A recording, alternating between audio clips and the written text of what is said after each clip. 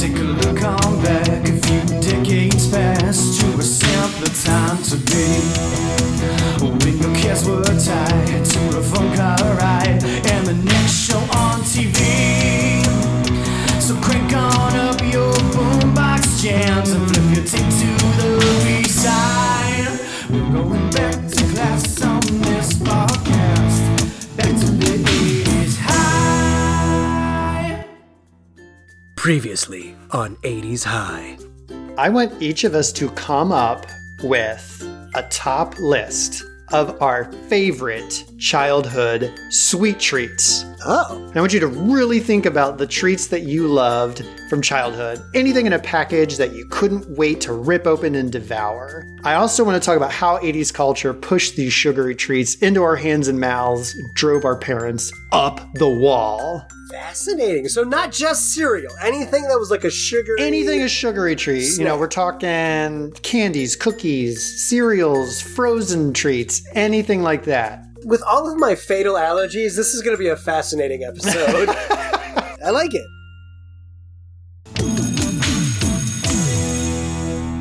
Welcome back, everyone, to 80s High, the podcast that looks at one of the most tubular, bodacious, radical, bossa nova, cowabunga. This is too much.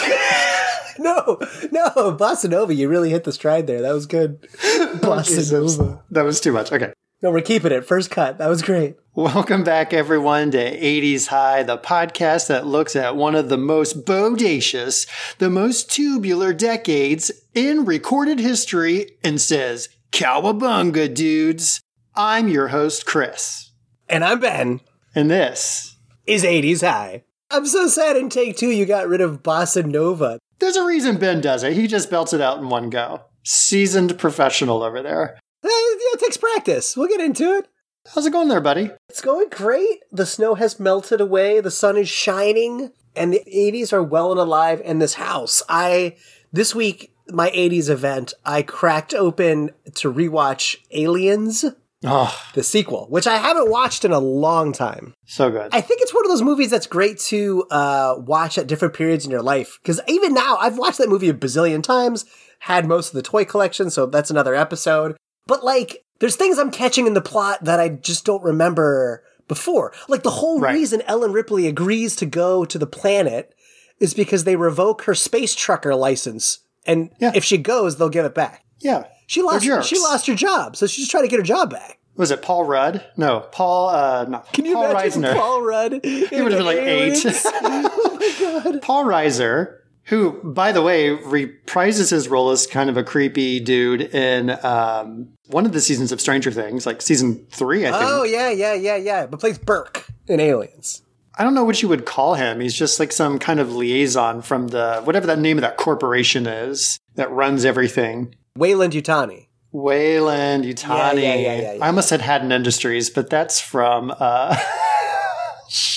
We're throwing all the things out here. The movie Contact, Haddon Industries. I love that we're just crushing our sci-fi corporate monster companies coming out right now. We've totally retconned this entire episode. We're no longer talking about sweet treats. We are all down We're working on the rabbit hole. We're working on our evil shadow Fortune 100 company list. Oh, so good. But I can only assume that today's lunch menu is just chock full of just powdered sugar. You might as well just open a big, 1 pound pack of sugar that you get at the grocery store in the baking aisle. Crack that open and just start, chugging on that sugar. I think that's what's on the menu. Because in this week, 80s High meets Sugar High. So, 80s High does indeed meet Sugar High. Yes. Roll that beautiful bean footage. Attention 80s High, I'm Lolo Ball here to share today's homeroom announcements. After Student Body President Ted Ruxpin lobbied hard on our behalf, we finally convinced Principal Belding to put a soda machine in the cafeteria. So drop in 50 cents at lunch and grab an ice-cold can of High C. Orange is my personal favorite. Then show your appreciation by following 80s High Podcast on Instagram. It's the choice of a new generation. Speaking of lunch, today's menu will be last week's leftover barbecue, a bag of chips, and a pickle. You know what would be totally tubular? Joining the class of 80s High.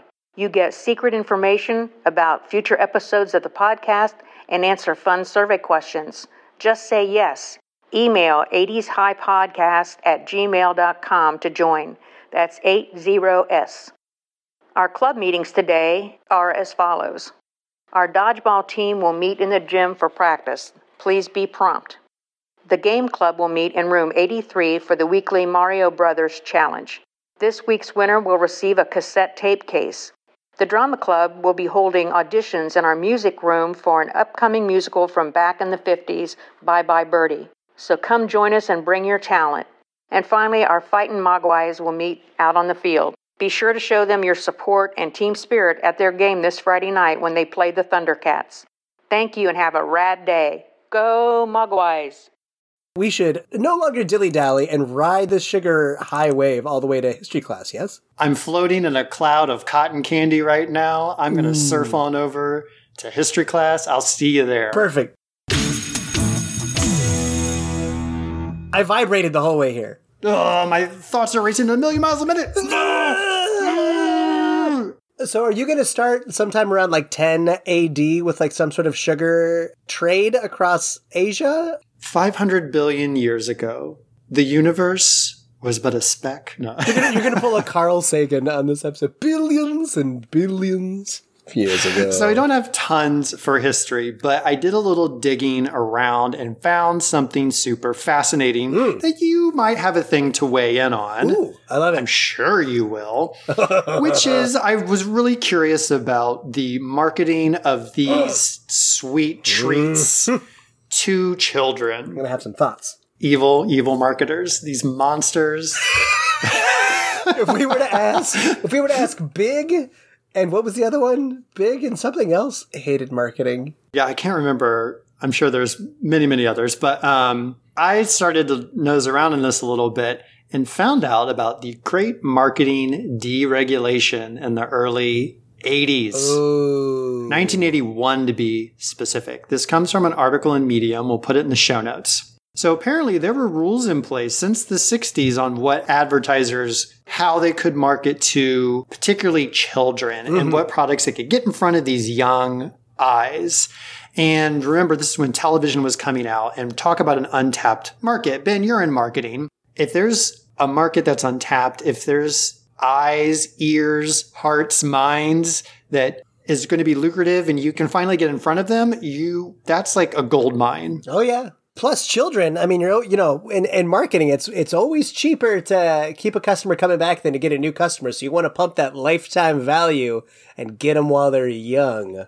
Not only that, but children also have a unique power that they call pester power. Oh, yeah. This is great. Pester power. I like that. According to this article, children can influence up to as much as 95% of restaurant selections, almost 90% of what beverages families buy, and 80% of where a family vacation will be. Yeah. So kids have a profound influence, even if they don't realize it and they think they have no control of their little lives, on how their families spend money. So there was the Action for Children's Television, the ACT. It was formed in 1968, and this was like a grassroots foundation that wanted to improve the quality of children's programming. They did a lot of research. They talked to psychologists and researchers, and they found that children, especially young ones, cannot differentiate between a cartoon and a commercial. Oh. Just don't see the difference, right? Interesting. And so this was a basis for a lot of these regulations that were in place,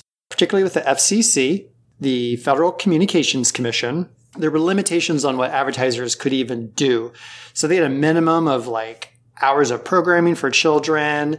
There could be no commercials during children's shows. Hosts could not sell, so they couldn't promote a product to children. And they also had to disclose when they were pausing for a commercial. So that's, if you think about we'll be back after this commercial break and all that kind of stuff, right? I mean, as someone who loves to try and sell products and services, gosh, that all just sounds so responsible and logical and respectful of mental and physical health. I can't imagine. This has got to be still here and forever, right? So 1981, Ronald Reagan becomes president of the United States. I know someone who loves him some deregulation. Loves himself a bit of dereg. One of the deregulations the head of FCC. He claims that the marketplace should dictate what was to be successful and nothing should stand in its way. This allowed all of these companies to market as much as they wanted to children. So this is why we have an explosion of new toys, cartoons, junk food, fast food, breakfast cereals.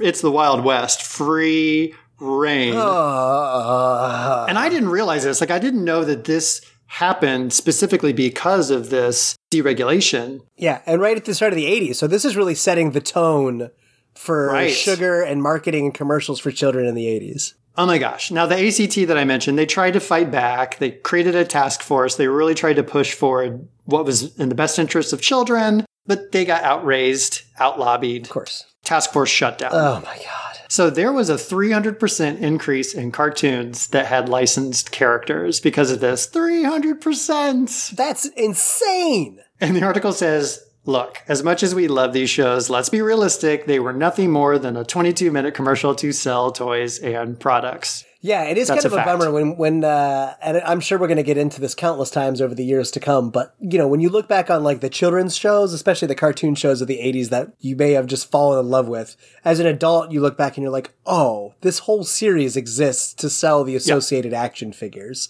or the associated dolls. Well, there's two great examples, which were ones I love, G.I. Joe and Transformers. Oh, for sure. 100% sterling examples of that. So cereal and junk food manufacturers had free reign to disguise commercials as cartoons, and they understood that children identify more with cartoons than with reality. And then you add to this all of the anthropomorphized characters, right? Kids trusted animals for some reason, and that's why we had all of those cartoon characters. Like we had Tony the Tiger. Tony the Tiger. We had Toucan Sam. Toucan Sam. Smack, Sugar Smacks. Was that the frog. The frog. Who's the rabbit from Lucky? Trix. Trix, the Trix rabbit. Yeah, a lot of cartoon animals saying, "Hey, it's okay to eat as much of this as you want." And even Camel Joe. Well, yeah, I mean, he was obviously basically selling cigarettes to children. Right, the most popular cartoon kid's friend of the 80s, Joe the Camel. Joe the Smoking Camel. Oh my God, like that is definitely a thing. Generations in the future are going to look back and be like, What? Like, there was allowed to be a cartoon camel pushing cigarettes on children? What? With sunglasses and a leather jacket. He was so cool. He was so cool. I heard he had Guess jeans on, too, in the 90s. So there was some regulation that was reinstituted in the 90s, but by that point, manufacturers had found ways around them, and they had this practically decade of built up all of this momentum. So anything was just going to be a minor bump in the road, no real roadblocks.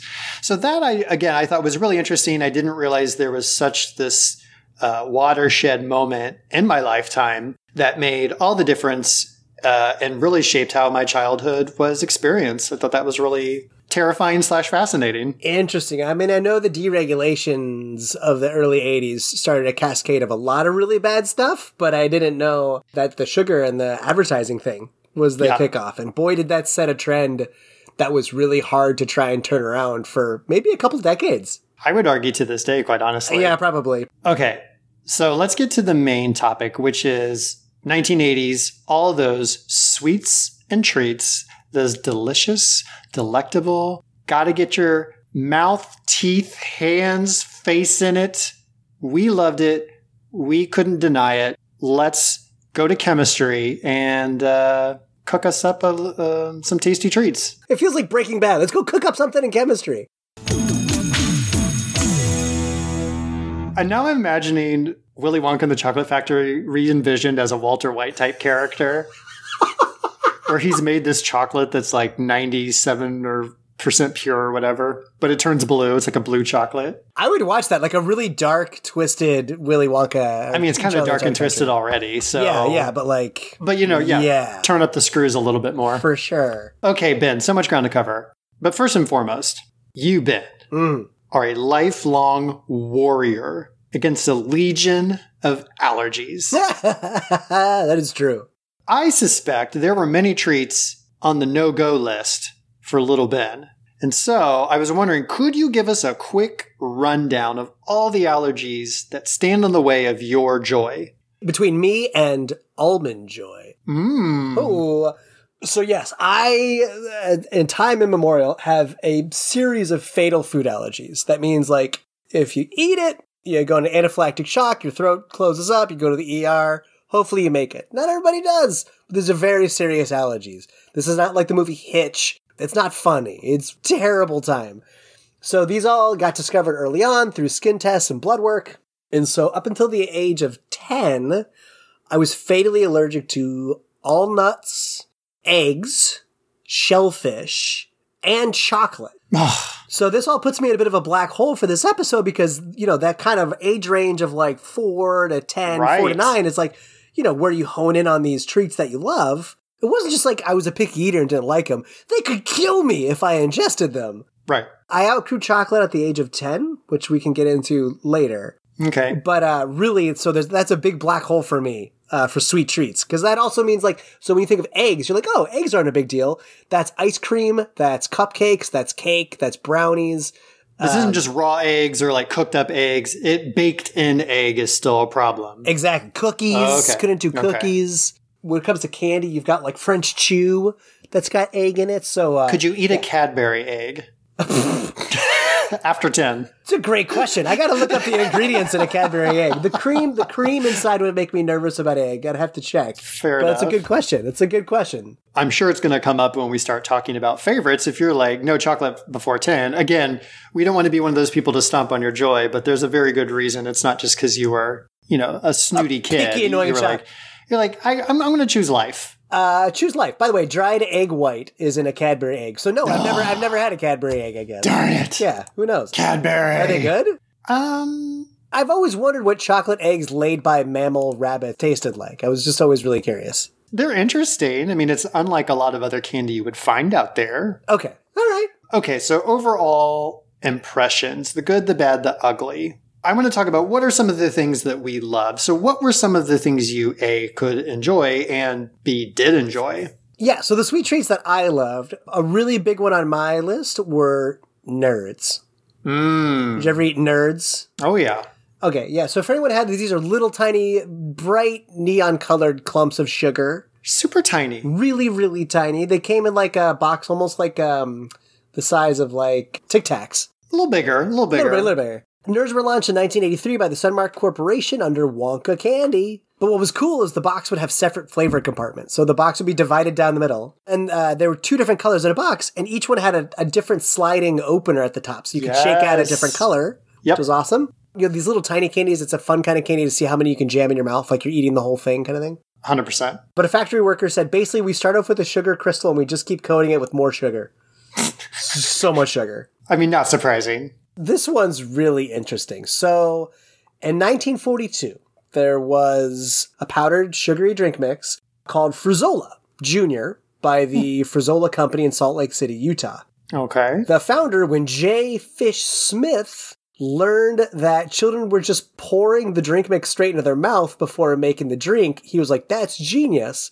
I'll just sell the sugar mix and I'll call it Lickamade, which is the origin of both Fun Dip and Pixie Sticks. Yes. Oh my gosh. Did you eat either of those? Were those a thing? I freaking loved Fun Dip. Yeah. My God. Why do you love Fun Dip so much? It's flavored sugar that you eat with a sugar stick. Yeah. Do I need to say anything else? Need I say more, sir? I take offense to your question, sir. How dare you? For some reason, there was something satisfying about scraping it out of the little corners with the thing. I don't know. It was just the stick, honestly. It was a unique experience eating it. And the fact that the more you lick the stick, the more it picked up the sugar. It's very chimpanzee tool discovery. You know, it's you're trying to get into a termite mound and you're just licking the stick, getting in there, seeing what you got. It's a great discovery. Wonderful analogy, by Pixie the way. sticks were huge for me because there was like a 6th grade carnival, I remember, and there'd be a table with a huge, like a styrofoam pallet, and it would have hundreds of pixie sticks vertically stabbed into it. And for like a ticket, you could draw a pixie stick, and some of them had like, somebody had drawn like Sharpie on the bottom of it. So if you pull the right pixie stick, you get a prize if it has the dark on it. But if you lose, you still get pixie sticks. So I'd come home from the thing with like an insane amount of tubes of sugar, pixie sticks. So basically, you never lost. You just maybe one more. Yeah, it's all about perspective. I just one more, and then eventually they came out with like the yard-long plastic pixie sticks. Oh my goodness. That was like, they were as thick as like a bubble tea kind of straw. That was out of control. Good gracious. I've got one more candy, and then I can take a breather. It comes out a little bit later. Were you someone who ever liked Warheads? Warheads? It is a very like sour, intense candy. Warheads. So they came out in 1975 in Taiwan, and then the Foreign Candy Company imported it to the U.S. in 93. So it's like right after the 80s. So it's, it's on our little blurry line. But each piece of candy is coated in a layer of malic acid, citric acid, and ascorbic acid. Malic acid is the same acid that comes from green apples. So it's just this like insane sour smack to your face. So I probably would not have liked those because I wasn't big on sour candy. Like Sour Patch Kids did not understand the joy of that. And I hated green apples. I still do. I do not like green apples. I mean, if you've got red apples as a choice, why even go green? I mean, come on. The only reason I think green works is, aren't they usually used in pies, like apple pies? I think those are green apples. So that's probably it. But just to sit there, like the caramel apples, I'll just say that was on my no-no list. Caramel apples? Yeah, because it was a green apple and it was caramel. I didn't really like either as a kid. So I was like, no. Yeah, usually I had to dodge those because they would be like mixed on a table, like some would be rolled in nuts. And then they did roll in nuts and then I can't go anywhere near that. It's kind of a bummer. For sure. Those were like the top candies. Were there other candies that you were like, that was my jam? I loved Snickers candy bars. Oh, yeah. Which is basically a murder stick for 8-year-old Ben. Oh, that'd be terrible. It's chocolate nuts. But game over. Snickers never felt like a kid's candy for some reason. Like it felt like an adult candy, not like Fifth Avenue or 100 Grand, like the the adult candy bars. But I freaking loved it. That was by far my favorite candy bar. Snickers, huh?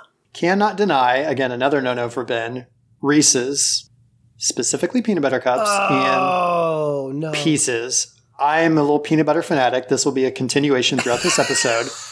I love peanut butter cups. I loved Reese's Pieces. E.T. apparently sold me. I would just gobble those things down. And basically everything the Reese's Corporation has put out, I love. So you're like a Reese's brand fanatic. Like they've got you. If you see it, you'll give it a shot. We'll talk about in contemporary culture. I've moved a little bit from Reese's and for a very good reason, which we'll get back to.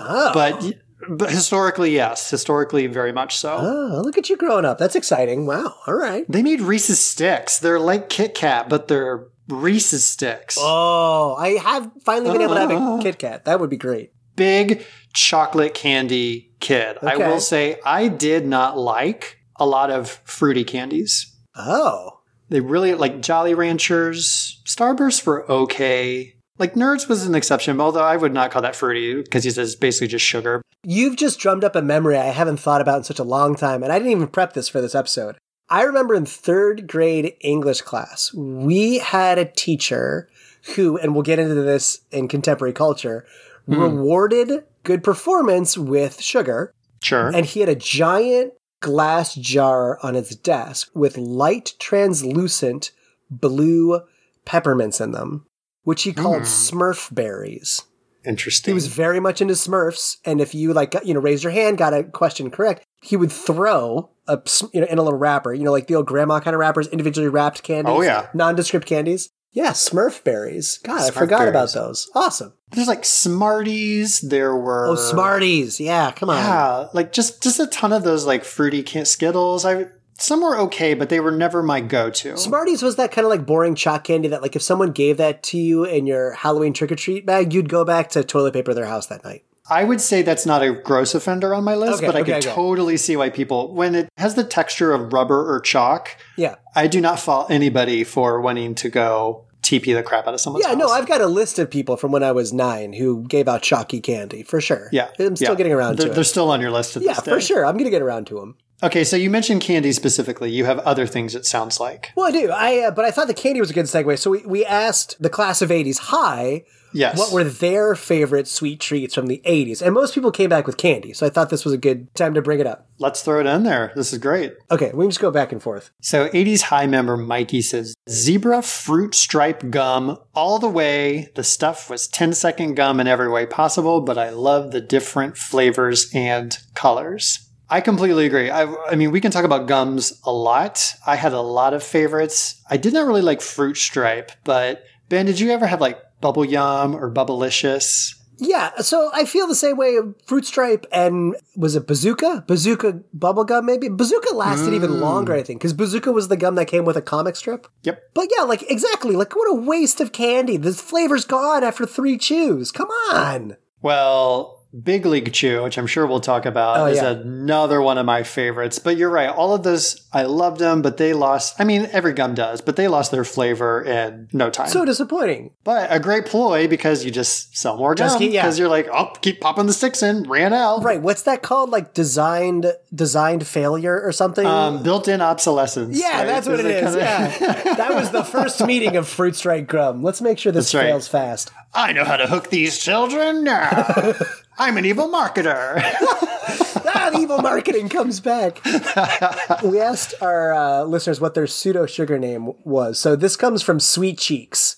Oh, so good. And Sweet Cheeks says, as for candy, I'm going to be one of the, I assume, many people who say they miss candy cigarettes. Because look, if I could get just the stick from Fun Dip, that's what I'd do. One candy I truly miss from the 80s is Bonkers. I don't even know what Bonkers is. Did you ever have Bonkers? I'm going to have to look it up. Okay. But he goes on to say there were some tangy ones, sure, but there was a vanilla peach flavor that I still pine for. But the one thing that still haunts me is the Dr. Pepper flavored gum with goop in the center. My kingdom for a Dr. Pepper goop gum. And he like shakes his hand into the sky. Do you know what that is? I don't know what that is either. So imagine a gum, like in a little, it's almost like a little pillow or a square. Okay. And you bite into it. And what bursts forth from it is toothpaste gel. Oh, God. That's what the texture was like. Interesting. So they had a Dr. Pepper gum, and I know they had some others I can't remember right now, but they had these like goopy gums where they had this soft, not liquid, but more of like a gel center. Oh my God. They were really gross because you would like, your teeth would break through and then you would just get this like, to me, it felt like the gel toothpaste just exploding in your mouth. This is kind of like a precursor to Gushers. Probably, yes. Okay. I looked at Bonkers. I don't remember it after all. It sounded familiar, but it's a fruity gum. Or I'm sorry, it's a fruity. It's almost like it looks very much like Starburst. When I try to think of Bonkers in my head, it makes me think of there was like a cartoon in the early 90s about like a cheetah or a leopard who was like a police officer. That's the only... Actually, it's funny you mentioned that. When I did a Google search for it, that's what came up? That character came up. That's all I can think of. And then he just finishes off with red cream soda. He basically just explains red cream soda was like his jam drink back then. Okay, what did the last person say? So this one comes from Chiclet.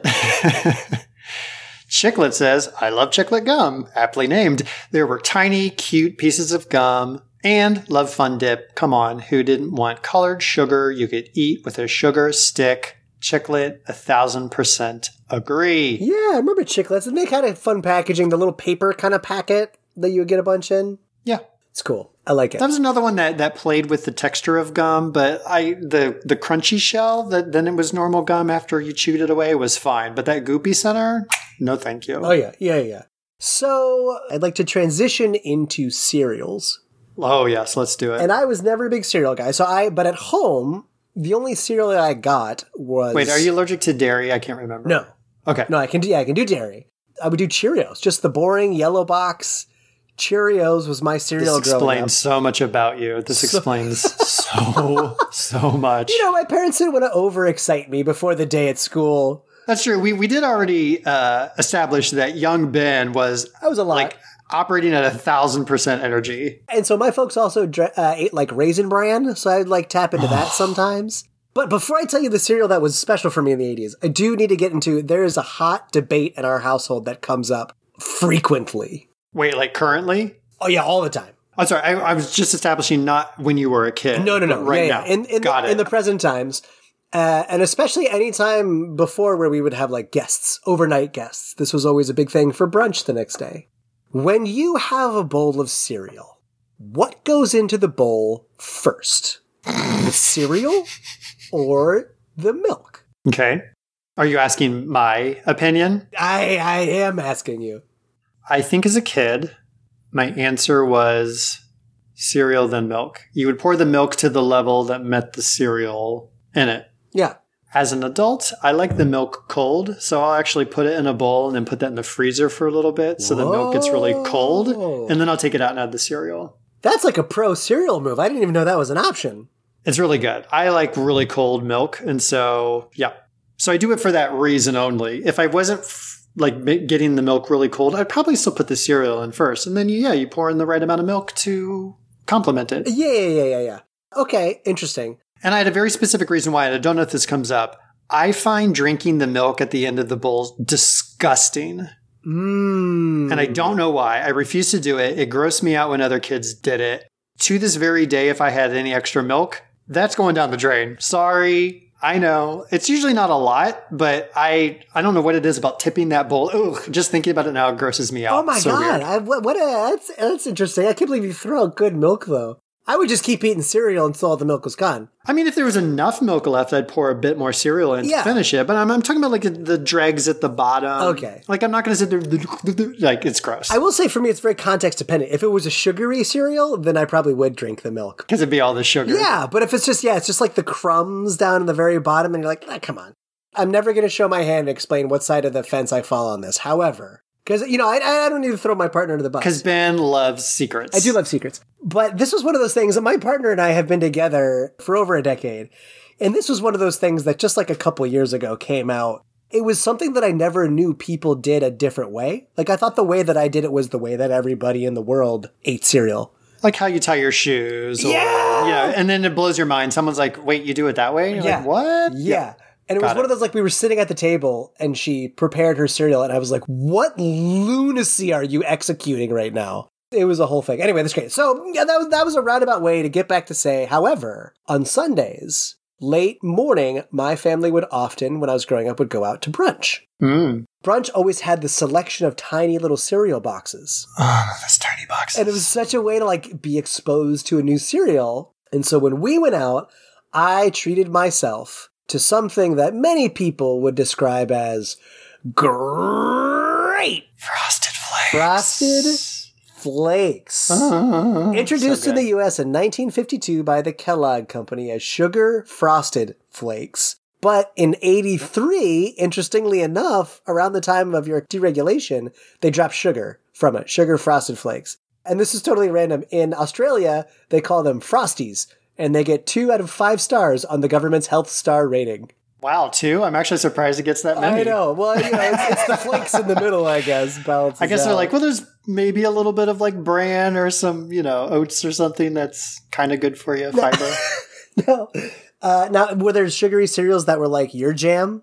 I mean, Frosted Flakes were good. Yeah. Frosted Mini Wheats was one of my favorites. Oh, Loved interesting. Frosted Mini Wheats. Just to keep yourself regular, but to get sugar also. No, there's something about the texture, like the woven texture. I just really loved it. And sometimes it would be crusted with that sugary topping on it. Oh, yeah, but you had jam. to soak those bad boys in milk. Otherwise, your hard palate was going to become a soft absolutely. palate. That was part of the fun of it. You had to get it at the right. It wasn't too soggy, but it was just enough. Yeah. Yeah, for sure. It was always that balance. Cookie Crisp. I love Cookie Crisp. Cookie Crisp. Yeah, for sure. Fruity Pebbles. Oh, that was the Flintstones cereal, right? Flintstones, Fruity Pebbles, freaking Get it? love Pebbles, those. because Pebbles is one of the kids, right? It's the Flintstones' daughter. That's the daughter, okay, yeah. And then the one other memory I have, because you brought it up and it reminded me, 2 things I'll say. The one is when I go to my grandmother's house, she usually had bran flakes or Special K, but then I'd go to this little dispenser she had in the corner, and it had these little drawers you pull out. One of them was full of sugar with a scoop in it. What? And I would dump so much sugar, That's a thing. mix it in, and then I would eat it. When I got to the bottom, there'd often be, because, sugar doesn't always dissolve very well. And so there'd always be this like sediment of sugar at the bottom that I would then scrape up with the spoon and eat sugar. Oh my God. How am I still alive? That's the question. Come on. That's insane. No, it's nuts. It's nuts. And then the last thing I did want to mention about cereal, I mean, there's tons of other cereals I liked, but the last thing I do want to mention is those tiny boxes. I remember we would go to the store and they would have like a 12-pack or like a 24 pack where you would have a bunch of those little boxes in it. And that was so cool to me. But I'd always want to look because sometimes there's cereals in there you didn't care for as much. So I was like, where can I get my variety pack? But Raisin Bran? No, thank you. Raisins belong in nothing. Right. Who's trying to sneak in cornflakes next to my Pops and Lucky Charms, you jerks? I already know in a previous episode I referred to raisins as a trash snack. And I will stand heartily by that. Raisins are good in zero forms. I will fight anybody on that. Big Grape is coming after you, for sure, after that statement. They're so angry. Trash snack. That's my cereal business. So you went to your grandma's to get to the sugar drawer. When we visited my extended family in a small rural town for the holidays, there was a steakhouse in that town called Haas's. And we would always go there for dinner. It had like a buffet to serve yourself, which like as a little kid was also novel of like, I'm going to go get whatever I want. Yeah. I'm coming back with a plate full of raisins and chicken wings. I don't know what a kid would grab. At the register, I would go up with my grandfather when he would pay. And on sort of an axis was a candy jar about the size of a cantaloupe that if you would tilt it, the candy would come out from the thing. And you didn't have to pay for it. You could have as much as you want. And it were these little powdery pastel mints. This like multicolored pastel mints, like yellow, white, blue, green, yellow. And they were chalky and dusty on the outside, but they were like soft mints you could crunch through. Yep. And I would just get those by the fistfuls on our way out and just eat them all the way home. Yeah. But that was my special source. But we asked the class of 80s high, who was your pusher? Who was your dealer? Where did you get your sugary fix? What was your dispensary for all of your ill-gotten needs? So one of the response, my brother was older, so when I'd go with him to the store, he'd let me pick a treat at the cash register. Similarly, cash registers that last like what us evil marketers call a point of purchase. And it's a great impulse buy on your way out. Supermarket checkout lanes. Yeah. That's why they're loaded with low-hanging fruit. Right. Literally all the little candies at kid eye level. It's because you're weak. You're weak at that point. You finish your shopping, you're like, I got everything I needed. Good, I'm done. And it's a captive audience. Yeah. Captive audience, right? You're like, I got everything. Oh, but I didn't get bubble yum. You know what that is? That's peak pester power right there. Mom. I want M&Ms. Yeah. And of course, parents didn't want you to make a scene, so they're like, all right, this will shut him up. Shut up. I'll just throw this. I will shove this entire cow tail down your throat to keep you quiet. Stop talking. Okay. My elementary school, which I walked to unescorted, I hear you. Yeah. Remember those days, was right next to a Kroger. Kroger is a very popular grocery store chain. Mm-hmm. Plus, the whole spring and summer, I was never more than 100 feet from a Little League baseball field or public pool concession stand. Oh my gosh. Yeah. Pool concession stands were the business. At some point, I just think summer pool would be a great topic for this episode, for this show. Just that whole culture of having your $10 in your pocket and you go up to the concession stand and it's like all this candy you don't see anywhere else. It was awesome. That will be a topic. I have a great story for that. So, always have fond memories of road trips and my parents giving us a couple bucks at every gas stop to pick out snacks. Which again, I think there's fun like empowerment as a child, memories around independence or like responsibility you were given. Yeah. And so that idea to be like, just go loose in the grocery store and get whatever the money we gave you can afford. It's kind of awesome and exciting as a kid. It was, yeah. You had choice and you had some confines, but you got to decide how it was spent. Yeah, you got to find out, how far you could stretch that dollar. Exactly. And then another memory was downtown where I lived. There was a Walgreens and also the White Hen Pantry. Both they've indicated no longer around. Well, they dealt too much sugar to kids, and so they got fined eventually, I guess. So I mentioned my grandparents' house. Yeah. And not only was there apparently a drawer full of sugar that I could just scoop copious handfuls into. It was actually cocaine. Your grandma was some Colombian drug lord. Like if I was going to my grandma's house for a weekend or if it was in the summer and I might be there for a week or so, she would always ask me, she'd call me on the phone, what do you want me to get for you at the store? Oh, okay. They had like a second fridge where my grandfather had like beer, but they'd also put in these like 24 packs of Mountain Dew, oh my God, Coke. Yeah. Whatever we wanted. She'd stock the pantry. Of course, I always liked ice cream. She'd go get ice cream. We had these microwave malts. They were like frozen solid. You put them in the microwave and they become more like a malt, micro malts, I think they were called. Yeah. Any of the like sweet treats we wanted, she would go get them for us. And when we arrived, sugar heaven. Oh, that's awesome. So she was a big pusher, big time. Well, I would say trick-or-treating was like my main source of candy. For sure. I was just not a sweet treat kind of kid. I mean, we're going to get more to this in contemporary culture. But again, because of my allergies, I was so limited anyway that I was much more of like a salty snack kind of kid. Which I might as well tell you now. It's kind of funny. So Halloween for me, in the height of my allergies, this is what would happen. I would get home from trick-or-treating. And if you were at a sleepover, first of all, I had no leverage in trading the candy at a sleepover because they knew it would kill me. So it held no value for me. So I'd be like, hey, I'll trade you this French chew for your huge pack of Twizzlers. And they're like, dude, you can't even eat the French chew. I'm not giving you Twizzlers. Here's some Smarties for it if you want. Wow, they weren't even throwing you a bone. Yeah, so I had no leverage in trading. But then when when I'd actually get home, I would have to dump my bag out and literally sit there and pick through the candy and make a pile of everything I'm allergic to, which honestly was like, it was easily 2/3, 4/5 of the bag. Oh, and then easily. that would go in the bowl to my parents. And then I would have this tiny bowl left over of like Smarties, Skittles, and Twizzlers and candy corn. Oh. But then like you, the grandparents were the big pushers. So similarly, whenever we were going to visit, I mean, they always had little dishes of candy all over the place. That sort of nondescript senior sort of candies that were always individually wrapped and didn't have a brand name on it. Those ones that are wrapped up like little strawberries, you know, that kind of stuff. Brock's was a company that did a lot of those. Yeah. They'd have like the cinnamon candies. Yeah, I think that's maybe probably like a toffee or butterscotch. That's probably the brand name. But what my grandma loved to make for me was Rice Krispie treats. And she would always make a ton of Rice Krispie treats. She would also make popcorn balls without the peanuts in them. And to this day, one of my most valued ephemera from my grandparents was when my grandmother sat down and wrote out literally like the 41-step recipe to popcorn balls. Wow. And I still have that like old lined ruled paper with her handwriting on it about that. And that's so cool. They're really hard to make, by the way. That took love and patience. They're so hard. I didn't realize that. Oh my God. Oh my God. Crazy. Anyway, so that was my pusher. Did you ever have ice cream trucks going around your neighborhood, playing the music, driving slow, kids could run up? Was that a thing? Yeah. I could definitely hear the music in my head. Like Pop Goes the Weasel, of course. And you sprint out. I feel like it was something that really flew by, like wherever there was pools, like the public pool. I remember we'd visit the public pool and you all run out to do that. Was that a big thing in your neighborhood?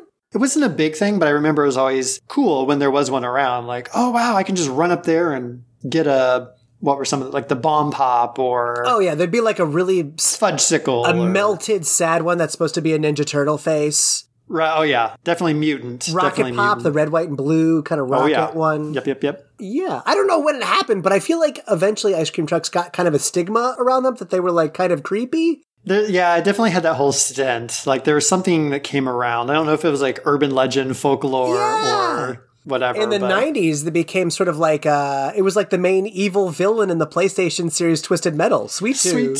Sweet Tooth was a bad guy. Sweet Tooth was a bad guy. That's right. Game.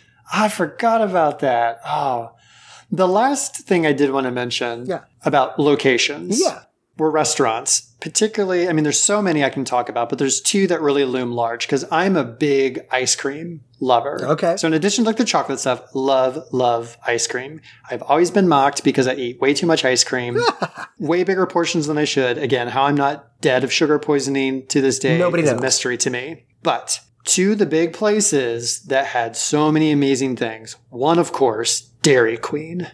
Oh, yeah, the DQ. Blizzards especially, when those came out in my childhood, was it early mid-'80s, such a big deal. Loved those things. But they had the Mr. Misties, like the little frozen fruit slushy things, the dilly bars, so much good stuff. Yeah. And then another one, and Ben, I think you would know this place, Friendly's. Do you remember Friendly's? Oh my God. Yes, we have lots of connections to Friendly's, for sure. Yeah, so that was another place where it's kind of like this, if you're not from... I don't know exactly where it is. It's definitely a Midwest thing, but I know it's fairly localized or regional. it's kind of like a normal restaurant, but they just had this really big selection of ice cream stuff and these really big like sundaes and parfaits. Oh, yeah. And they were huge and they come in like the glass goblet. It was like a big deal. Banana split. They just had so many great treats. And one of them I loved was the Peanut Buster Parfait. Peanut Buster Parfait. That's a mouthful. That actually might be a Dairy Queen one.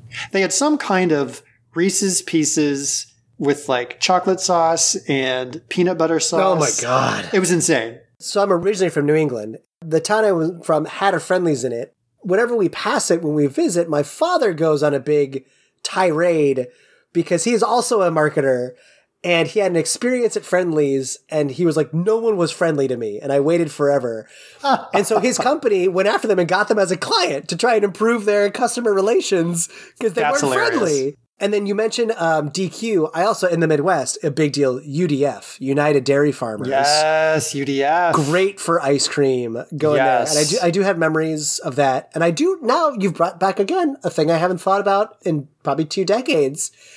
There was a little mom and pop ice cream corner shop, the next neighborhood over from mine. And I don't even know if this was the actual name, but the dad who would take us there, like after t-ball practice or soccer practice, he always called it the Whippy Dip. And it was just like a little old school classic, like 1950s sort of ice cream shop literally on the corner.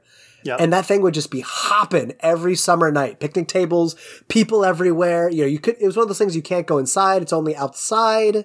Kind of like, Dick's Burgers and Drive-In around here. Yes. You know, you can't go inside. It's just outside. Anyway, wow, the Whippy Dip. I have not thought about that in forever. Good job bringing that one up. Memory archaeology you're conducting right here. This is great. So quick fix on Friendly's. I over-engineered a name for this thing. It's just called the Reese's Pieces Sundae. That's it. What did you call it? The Super Peanut Buster Blowout? What was it called? Peanut Buster Parfait, which is a thing. Okay. And like I said, I'm 99.9% now sure that is Dairy Queen. There's also a thing I remember my brother got called the Jim Dandy. And I remember that was... the old Jim Dandy! That was another Sunday. And my brother's name is Jim, so that's kind of funny. But anyway. Well, since we're on the topic of ice cream, so I do have one frozen treat that I did like. Okay. Because again, with my allergy to eggs, that meant no ice cream, no cake. So I could do sorbet and I could do, there's something a lot like sorbet. What is that called? Sherbet? Yes. Yes, sherbet. Thank you. So I could do those too. And those are the ingredients for push pops. Yes. So I used to love like getting Flintstone push pops. Hey, Ben, don't push me. Push a push pop. Push a push pop. That's right. Great commercial advertising. It was fun and like novel to have like this tube that you push the ice cream up out of. Push pops were awesome. Flintstone push pops. So, Ben, I have a very important question for you. Oh boy, here we go. Did you like Kool-Aid? Because there was like an Ecto Cooler Kool-Aid. There was a Ghostbusters themed Kool-Aid. Oh, I thought you were trying to get me to go, oh yeah. Oh, well, I mean, come on now. The Kool-Aid Man. No. Who's going to pay for this? Who's going to pay for this wall? I love that. I think that was a Robot Chicken episode. They did that a lot in Family Guy? Family Guy. Yeah. Family Guy. I was into that, where he'd like break through the wall and everyone looks at me, like back out slowly and awkwardly. Sorry. Yeah, so High C Ecto Cooler with Slimer on the front. That was High C. That wasn't Kool-Aid, right? That was a different thing? Yeah, High C Ecto Cooler. That's what it was. It was green, so it was like Slimer. It was a co-promotion with Ghostbusters. Yep. You know what? I don't think I ever had it. That is shocking. But that would have been my jam. That would have been so good. But yeah, I don't think I ever had it. Huh. Okay. Wait, you had something else to talk about in this segment, right? we've got 2 survey questions. So earlier I said they're great, and you and I both said Cookie Crisp. Yep. And Flintstones brands have come up twice now with Fruity Pebbles and Push Pops. Yes. So we asked the class of 80s High, what memorable ad, commercial, mascot, or slogan was effective at luring you into the salacious sanctuary of sugar? And the first one right off the bat, this guy's going to be really excited to find out one of the first commercials we did for lunchtime in our episode. It's true. Because he goes, double your pleasure, double your fun. With extra sugar-free gum. Right? The fact that I can remember this note for note and not whether or not the candy even exists anymore is the true statement of a great jingle, is what he said. Absolutely. That was a little earworm. So there's another raisin hater out there who says, I'm deeply curious whether you'll cover the absolutely hellbound and yet somehow also brilliant California Raisins claymation campaign. Are they candy? I don't know, even though I used to get them on Halloween, but they're an absolutely fascinating story about competing in that space. They even had their own TV show and video game. A video game? What? I don't remember that. That's crazy. I'm going to go look that one up and play it for sure. I remember I had a couple of California Raisin toys, like action figures. Oh, yeah. I had a couple of those, and like my friends and I would play with them on the bus because we had a long bus ride. But I'm with you, friend. So someone else mentioned Kool-Aid. We were just talking about, oh yeah, Kool-Aid Man. Indeed. There were several people who brought up Reese's Pieces. One person linked an ad from back then that basically said pieces every other word in the song. So it gets in your head, pieces. Right. But you briefly referenced E.T. Mm-hmm. Do you want to talk about the Reese's Pieces E.T. thing? It's the candy that Elliot uses to lure E.T. out of the, cornfield or the the tall grass in their backyard, whatever it is. Of course, E.T. loves him because he's smart. Because he's a genius. No, I love this. So I mentioned in one of our last episodes that in our Game Boy episode, Nintendo versus Sega was a case study that we had in college. Right. So Mars versus Reese's was another case study we did. There's always product placement in so much stuff that we see all the time. Sure. So once you start looking for product placement, if you can read the label, somebody paid to have that in that TV show or movie. Right. So while they're making E.T., they first pitch it to Mars. And they were like, hey, Mars, so here's this movie. It's about an alien that comes to the planet. He gets left behind. This boy kind of falls in love with him as a caretaker. They go on adventures and they try and get him home. But they want to lure him out of the tool shed with candy, and we think M&Ms would be great. And Mars responds, no, this sounds like too weird of a movie, and it sounds scary. We don't want our candy associated with this movie. So this barely known candy brand at the time, they pitched it to the next one down the line. They're like, we need another multicolored small circular candy. They pitch it to Reese's and they're like, yeah, this sounds awesome. We would love to get our candy in a movie. Which basically E.T. launches Reese's Pieces. Reese's Pieces. I'm allergic to both pronouncing it and eating it. That has always been a pet peeve of mine, Reese's Pieces. What is it, Reese's Pieces? Just remember, it's pieces and just Reese's pieces. rhymes. Okay, good. So that's good. So yeah, so Royce's Poises got really... Royce's Poises. Huge missed opportunity, M&Ms. You goobers. Oh, absolutely. Mars is kicking themselves right in the butt, although they had their very successful commercial line later on. For sure. They're doing okay. They're not hurting, so... Now, there have been a lot of shots fired in this episode, primarily at chalky candy, some negative emotions on goopy candy. Bad textures. So we also asked our class what candy disgusted you back then, and to this day you cannot understand why anybody else enjoyed it. In addition to raisins. The first two are definitely shots fired over my bow. The first one just says, I still don't like Twizzlers. Again, with my narrow window of candy available to me growing up, Twizzlers were okay. It is actually one of my favorite candies of all time is Twizzlers. It doesn't make them better just because it's an option. You also have the option to not enjoy them. There's always the joke of, are you a Twizzlers or a Red Vine family? And I'm like, I am neither because they're all garbage and should be flushed down the toilet or garbage disposal immediately. Wait, did you take the survey? Was that your response? It wasn't, shockingly. All right, so the second one. Do you want to do the second one? Unpopular opinion? Skittles. Skittles can absolutely pound sand. They hurt my jaw. They only vaguely resemble their advertised analogs. And they're leaning on absurd commercials in recent years as a tacit admission that their status as a BS candy that can't keep up on its own merits. Oh my God. I love a good rant with lots of reasons why. I'm not a huge fan of Skittles, but I fully support and understand this. Oh my God. So this is the other one that was shots fired because, again, exact same story as Twizzlers. It was one of the only candies I could enjoy as a kid, and so I love Skittles. But I get where they're coming from. But I was like, oh man, to really target in. This next one I'm going to need help from you on. Corn nuts. On those previously aforementioned road trips, my brother would get them almost every time, and they would fumigate the entire car. Eventually, my parents banned them from all trips. I have to ask an honest question. What is a corn nut? I remember they're disgusting. I don't even remember them enough to be able to describe them. Because I think it's one of these I tried early, I knew it was gross and I never went back to. You're probably going to have to Google it for a little bit of insight. I mean, the picture looks like a dried corn kernel, having not lost any size. Okay. Corn nuts, also known as toasted corn, are a cracker snack made from roasted or deep-fried corn kernels. So I'm a little more on the salty treat side than the sweet treat side. Originates in Peru as concha. Look at that. Look at that. And last but not least, circus peanuts. WTF.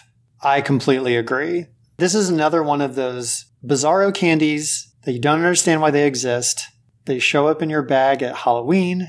What is this? Well, and then they also go on to say also those wax tube things. What was up with those? Are they also trying to throw shade at Twizzlers? That must be. Yeah, I missed that part. Sorry. Yeah, that must be what those are. Why do so many people hate Twizzlers? Come on! Because they're not good. Oh, how dare you. So I'm going to add a couple things to this list. Please. Pop Rocks. Never understood those. Not sure. They kind of sizzle in your mouth when you have them, don't you? They do. Wasn't there a thing if you ate Pop Rocks and drank Dr. Pepper, you'd die? Like your stomach would explode or something? Explode in your mouth, yeah. Okay. Tootsie Rolls I thought were garbage. Never a fan of Tootsie Rolls. Yeah, it's kind of a boring, except there's a song, Tootsie Roll? Tootsie Roll? Sure, that was a school but dance. that doesn't make the candy any better. It does not. Again, a little waxy. Yeah. Not a big fan of waxy stuff. Yeah. Taffy, I never understood taffy, like Sweetwater taffy. I always felt like I was going to bite into it. My teeth were going to be lodged in it, and they would rip from my gums. Yeah, it locks your jaws together, for sure. Awful. Candy corn, that's another big-time Halloween offender. Ugh. There's the whole joke of no new candy corn has been made since the mid-70s. It's just the same candy corn being recycled every Halloween. I would totally believe it. Garbage. So terrible. Jell-O with fruit in it. Nasty. Ugh. Which leads to one of my favorite things, which is pudding that you would make at home. Oh. Heat it up on the stove, and then you put in these little dishes, and you had to it'd have to chill overnight. And I remember being so excited, and it had that little thin skin on the top where it chilled over. I loved homemade pudding so much. I can still picture the little bowls my mom would put it in. Freaking loved it. That sounds awesome. I didn't even know this was a thing. It's sweet. So good. And then the last thing I want to mention about garbage is, Ben, do you remember they were these fruity drinks that were unearthly colors, and they would come in what looked like a little plastic barrel, and they had a foil lid. What? They would be at grocery stores. Oh, it's like a grenade. It almost looks like a little grenade. It looks like a freaking grenade. Yeah, I know what you're talking about. Those were so gross. And, they would hurt your throat when you drank them. It felt like it was cuts on your throat. Yeah. There was something so astringent or unnatural in them that it would irritate your digestive system. Again, as children, they were marketing cigarettes and grenades to us to try and get us just ready for war. Also, Big League Chew. Yeah. They were marketing basically getting kids ready to... Yeah, for chewing tobacco. For chewing tobacco. What the heck is going on? Ridiculous. And there was something very similar to those. I think out here they're referred to as Otter Pops, but they were the little... it's just multicolored juice in a clear plastic tube. Like Freeze Pops. I think we call them Freeze Pops. Yeah. No, those are... Not a fan of those. Don't like those?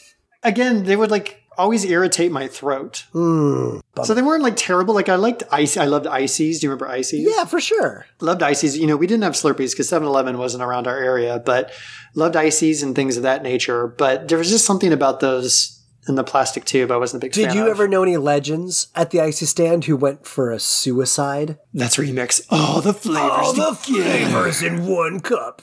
I always just wanted the cola one. So good. And you just suck all the the juice out so it would just be the ice with no more flavoring in it. Oh, so good. Yeah. All this talk of sugar. I'm starving. And I think we just said there's just fistfuls of sugar. There's just... Actually, it's jumping into those plastic ball pits, but we're just going to jump into a sandbox of sugar and eat our way out. Yeah, well, if there's one thing that makes me ready for a nice, healthy cafeteria lunch, it's talking for 2 hours about sugar. So let's get into it. Hi, time for timer. What? No time for breakfast? Now look, since 6 o'clock last night you haven't eaten a bite. Come on, I'll show you why that's really not the way for a growing kid to start a busy day. Here we are inside your body, and this noisy empty space is your stomach getting angry 'cause there's no food in the place. Uh-oh, let's find some food fast. Now listen, I don't don't want you to think this is the best way to eat breakfast, but in case you can't cook, and if you haven't time for a good cereal and a well-balanced meal, then this quickie breakfast is better than nothing at all, okay? Hey, here's orange juice and milk and fruit just waiting to be taken. And bless my soul, right here's a bowl with one cold piece of steak in, a hard-boiled egg or chicken leg or cheese or luncheon meat, or a peanut butter sandwich. Any time of day is a treat. So to keep your mom from grumbling and stop that stomach rumbling and keep your legs from stumbling when you play, you've got to eat some kind of breakfast every day. So, Ben, I have to tell you from the lunchroom, the sugar-dipped broccoli was so delicious. No, it's, yeah. I just... Sugar-dipped broccoli. I'm not going to lie. I feel like I'm crashing. And that's the vicious cycle. I just need to consume tubes of Pixie Sticks to keep going in this episode. I think this is one of those cases where if you're in on the sugar and you're about to crash, you just feed more sugar and you just keep it going. It's a vicious cycle, what they've gotten us into here. Oh, my God. Okay, Ben. One thing I do want to talk about here is turning the corner. There are things that sometimes you hate as a kid that you end up liking as an adult. And as it comes to sweet treats, there's just a couple things I want to mention. And I have a very important question for you. Oh, okay. So the turning the corner for me, one is coconut. Now, I don't love coconut, but I definitely don't mind it as much as I used to despise it. Okay. And then dark chocolate is a huge one for me. Like as a kid, I think it's more of an adult.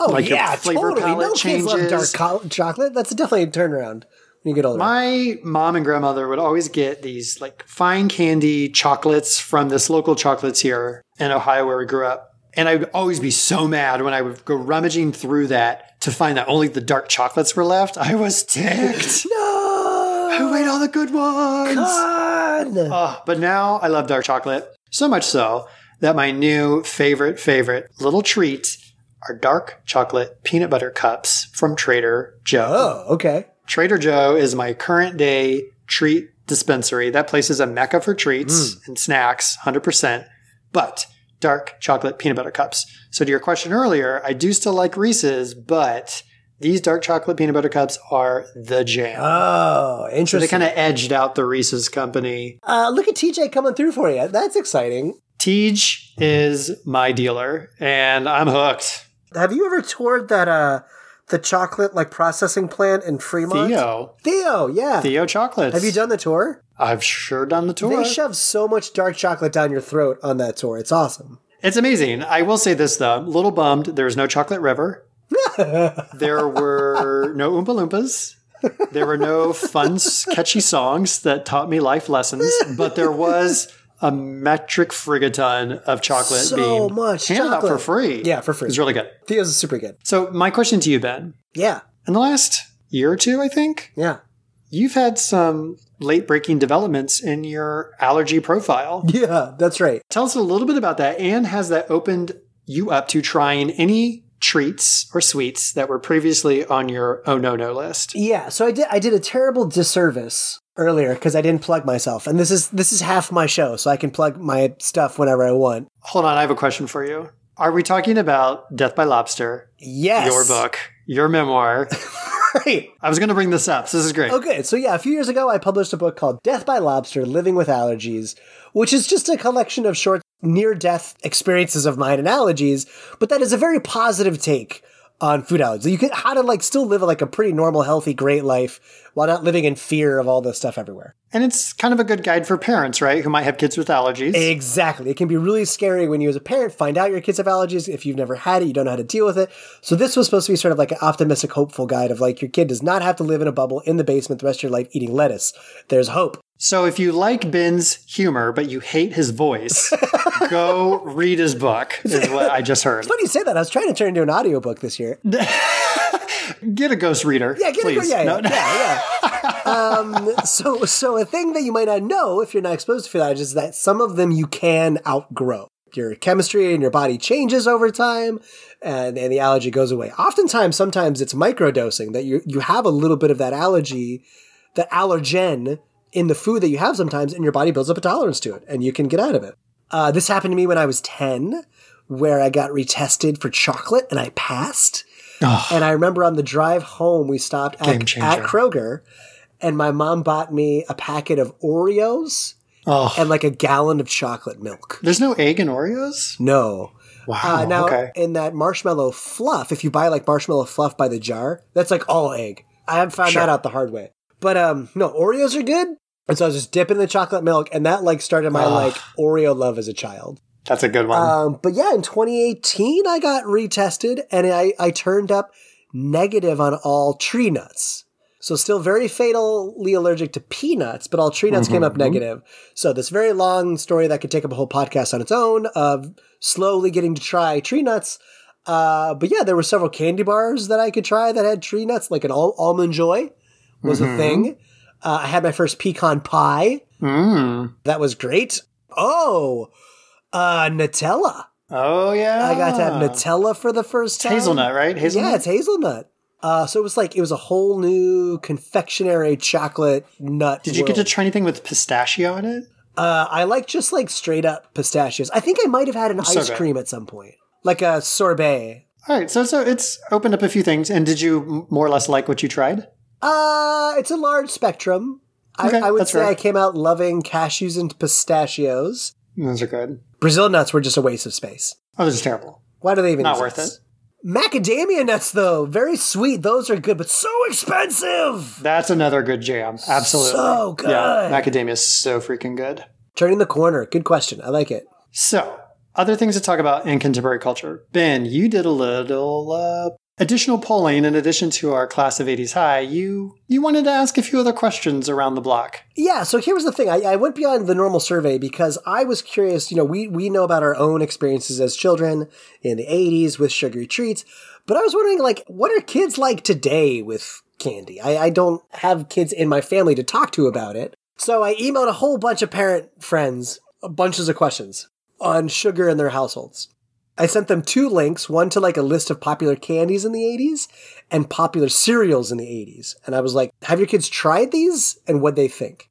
And so the most popular, a lot of the households said Nerds, Twix, Reese's Pieces, yeah, and Honey Nut Cheerios. Oh, I loved Honey Nut Cheerios. That's another one. Also, they said the Monster cereals. And I was like, what are the Monster cereals? And I had to look back up. How many Monster cereals can you name?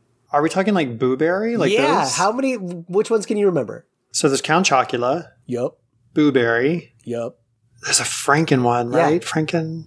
Berry. Frankenberry. That's right, Frankenberry. Yeah. I think that's all I got. Okay, that's all I can remember too. But that's Oh, okay. they said that was all huge, and a lot of the households. One household said they even have a board game for the Monster cereals. I didn't even realize that they still made those. Neither did I. That's one great. person, one mom came back to me. She says, "I want to buy Mr. T cereal just because it has the name." Oh, yes. Yeah. Do you remember Nintendo cereal? What? There was a Nintendo cereal for sure. No way. Yes, sir. That's awesome. Oh my God. And then I got 2 opposing viewpoints. We mentioned candy cigarettes earlier. And one parent said their kid just tried candy cigarettes and said they kind of liked it. But another parent said, I wouldn't give candy cigarettes because I don't want kids thinking smoking is cool. I don't remember having them a lot as a kid, but I remember there was a definite thing you could blow into them and the little puff of powder would come out and you'd be like, it's like I'm smoking. But Right. I totally understand why someone's Right. like, I'm not even going to touch that. I asked them, how do you manage sugar intake with your kids? Yeah. Most of the family said the sort of rule of like out of sight, out of mind. They just don't buy it. They just don't have it in the house. And they found that if the kids don't see it as an option, they don't really seem to ask for it. That makes sense. Yeah, but a lot of the households said it enters really because of Halloween or because others give it to them. Much like you and I talked about our grandparents. That's how it gets in. Saturday morning cartoons was such an event, and that was a captive audience to show all of these commercials that were shows and then go to actual commercials in between.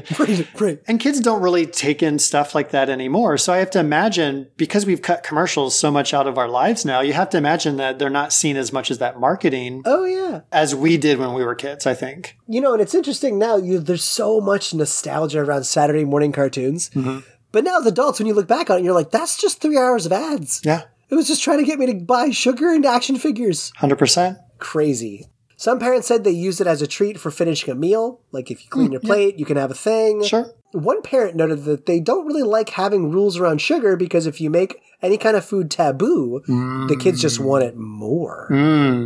I could see that. For sure. I did ask, what treats do your kids enjoy instead of sugar, if any?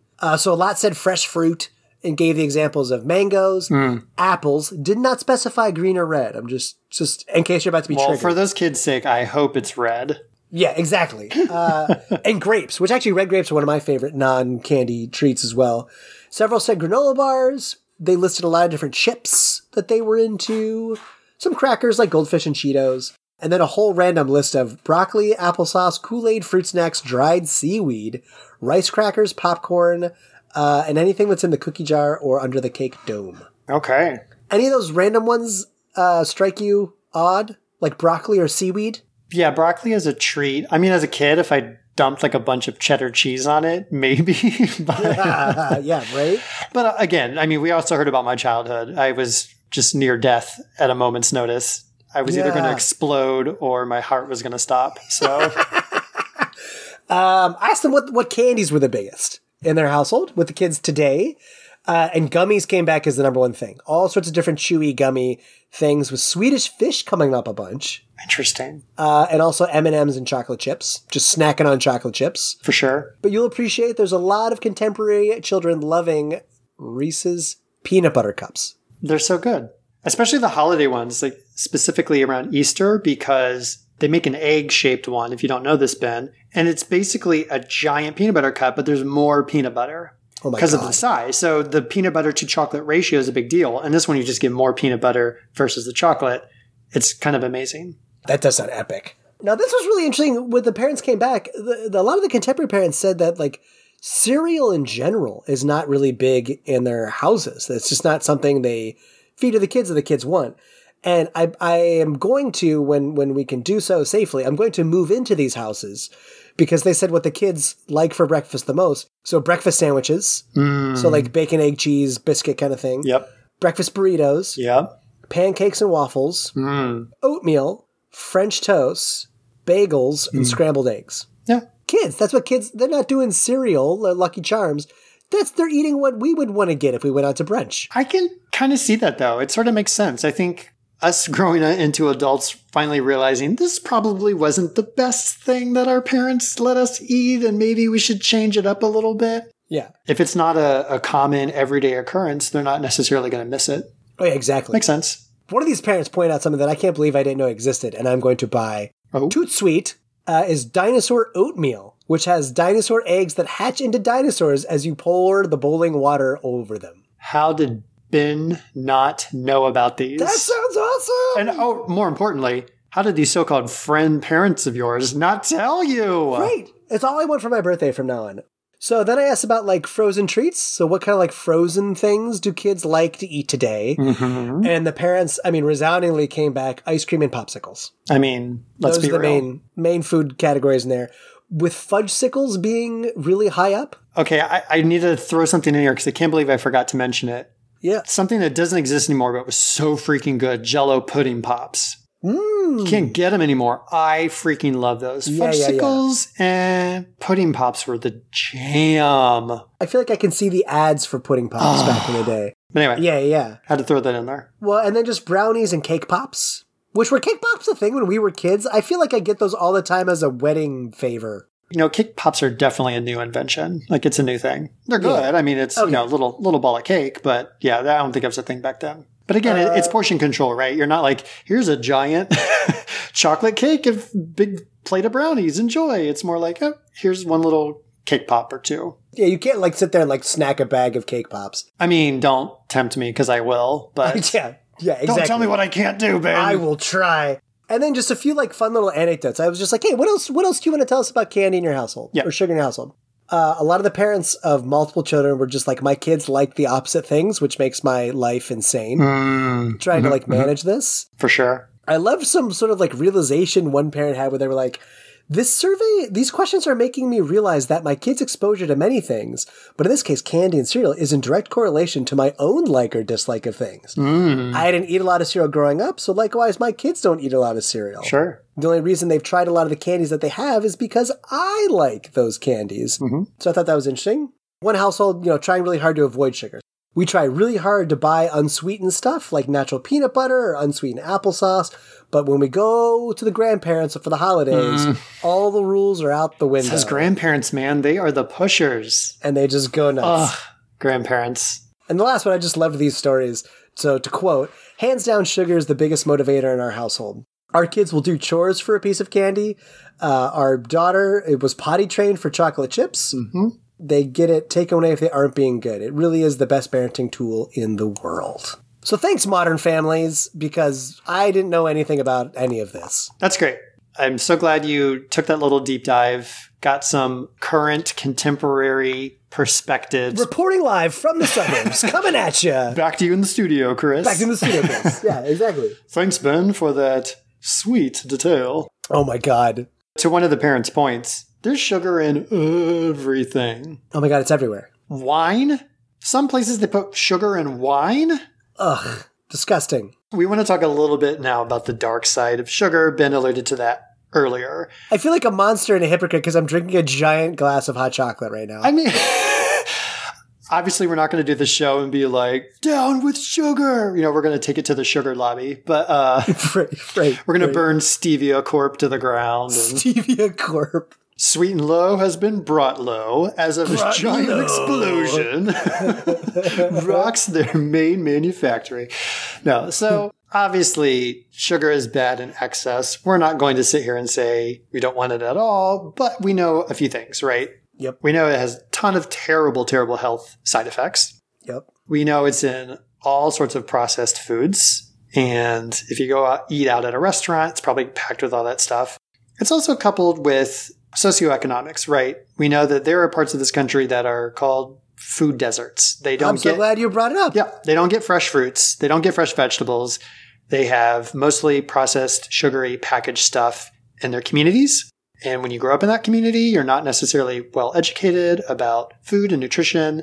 And so it creates this just nasty, vicious cycle. And those foods are cheap and accessible and available. And of course, they don't spoil. We know there's a lot going on here. Ben, I know you have lots of other stuff to add in. What did you find? I mean, I'm glad you brought food deserts. That's a huge, one might say, like a health crisis in the United States. Honestly. Because of cost and supply chain and lacking the facilities to keep cold fruits and vegetables good for a long amount of time. So, like, that's a big problem. So that's where a lot of this starts. But one thing you mentioned, sugar's hard to track because when you look at ingredients labels, it doesn't say sugar. Right. It could say brown sugar. It could say corn sweetener, corn syrup, high fructose corn syrup, honey dextrose, fruit juice concentrates, invert sugar, malt sugar, molasses, raw sugar, turbinado, and pretty much any ingredients ending in ose are derived from sugar. So the American Academy of Pediatrics says that eating and drinking too much added sugar puts kids at risk for obesity, tooth decay, heart disease, high cholesterol, high blood pressure, type 2 diabetes, and fatty liver disease, among others. So there's a lot of health risks that can come from eating too much sugar. Again, it's not really a natural thing found in our diet. Yeah. I mean, sugar's glucose in general is in living things that we eat. Right. Plants and animals, but it's not something we should be eating at these quantities. Right. This is all marketed to kids. There's people out there pounding their fists, punching their dashboards, screaming at this podcast, I'm never going to listen again. Don't you touch my sugar. It's pure. It's beautiful. I have warm memories.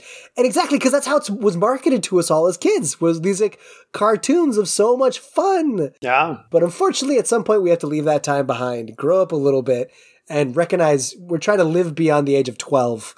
And to do that, you've got to reduce your sugar count. So, AAP, the American Academy of Pediatrics, and the American Heart Association give a lot of great tips on what you can do to try and lower your sugar consumption, especially with your children. It's about 25 grams or 6 teaspoons of sugar per day for children 2 and older. So you were saying you would do a spoonful of sugar.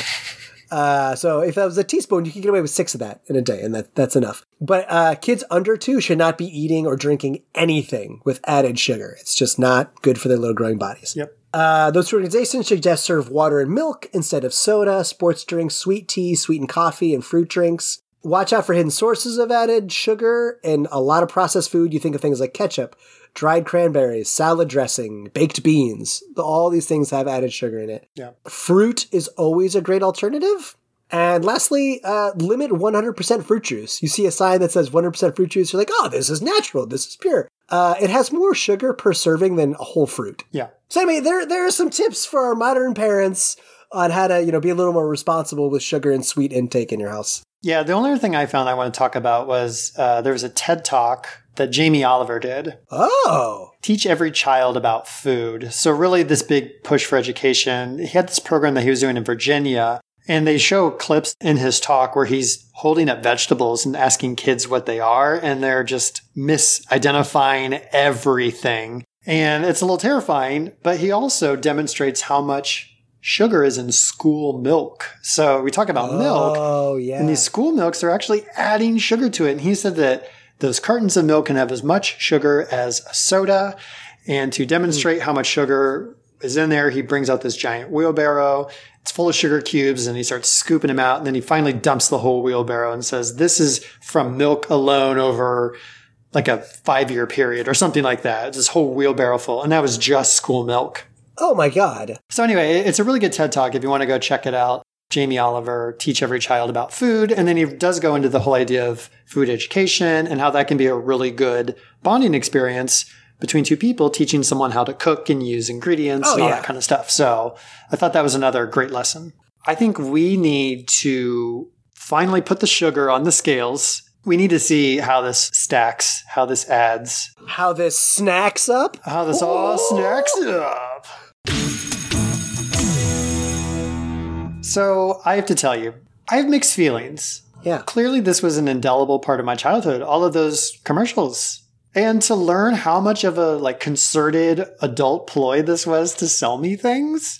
I knew it was a thing, but to see it in just this clear of a instance, I was bummed. But clearly I know now as an adult, that was not sustainable living by any stretch of the imagination. And we've already talked about all the health risks. And so I'm certainly not putting down my dark chocolate peanut butter cups. You can pry them from my cold, dead hands, mister. But we can continue to promote healthier lifestyles, make good choices, and enjoy those lovely sweet treats in moderation. So that's my final ruling on that. How about you? Yeah, I'm not sure I can put it much better. I'm right there with you. On the positive, the ads themselves and the cartoon characters are kind of fun, and I've got great memories around those. And I'm trying to separate for myself Halloween and candy. I'm a fall baby, so I love fall season. I love trick-or-treating, but that is different than the candy itself. Yeah. And like I said, I've always been sort of a salty snack person and not a sweet person either. Sugar itself, like candy and desserts and confections, again, stunted by my food allergies, kind of never really were big for me. In modern times, if you walk through the grocery store, obviously the people, the brand managers and the companies who are pushing these products would say that it still really holds up. Because you go down the cereal aisle, there's tons of sugary cereal. You go down the frozen dessert aisle, there's tons of ice creams and fudge pots and popsicles. So obviously whoever's making this, people are buying it, so they still got it going on. For me personally, I would say these sort of sugary treats don't hold up. What we know now so much more about the health risks of overconsumption of sugar are really bad and really dangerous. I remember when a friend of mine in early high school got diagnosed with diabetes, and we never had any friends with diabetes, and it was a huge thing to hang out together and check his blood sugar and fructose tabs that we had to be ready to help him with from his fanny pack. I remember all this. It doesn't hold up because now we know the health risks much better. And I surveyed all of the parents that were open to chatting about this, sugar doesn't play a big role in those households today. And to be fair, those responses all came from the United States, but they honestly came from coast to coast, the people that I emailed with. And it's just out of sight, out of mind. The kids don't really beg or fight for it. Some families, once in a while, use it as a carrot on the stick to kind of a sugary carrot, a sweet carrot. Yeah, exactly. But otherwise, it's just not as big of a thing as it was, I feel like, when we were little. Yeah. That's how I feel. That's right. That's where the sugar sits on the scale for me. All right. Before I crash and burn and fall asleep on the couch, you better hurry up and tell us what we can expect in our next episode. First of all, this is not your first podcast rodeo. right? Fact. Now, we are plugging a little bit on this episode. Can you just give us a little taste of what the other show was about?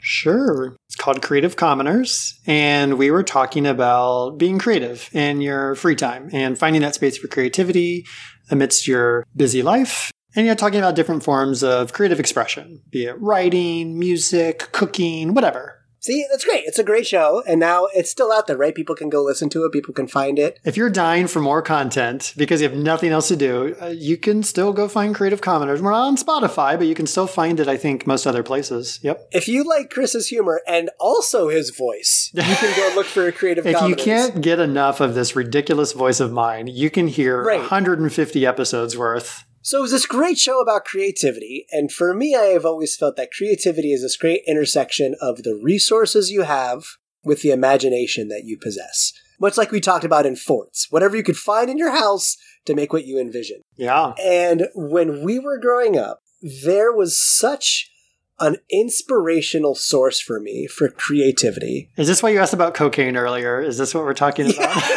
It's the 80s, baby! Cocaine in the 80s! A source that had an incredible imagination, using the resources around it that inspired me as a child to come up with so many adventures on my own. And what made me think about this topic is, last week it snowed so heavily across almost all the United States. Mm-hmm. And I was walking around and I saw someone had built a big fat snowman in their front yard, but had stuffed like little kid snow clothing in its mouth to look like the snowman had eaten a child. That's terrifying.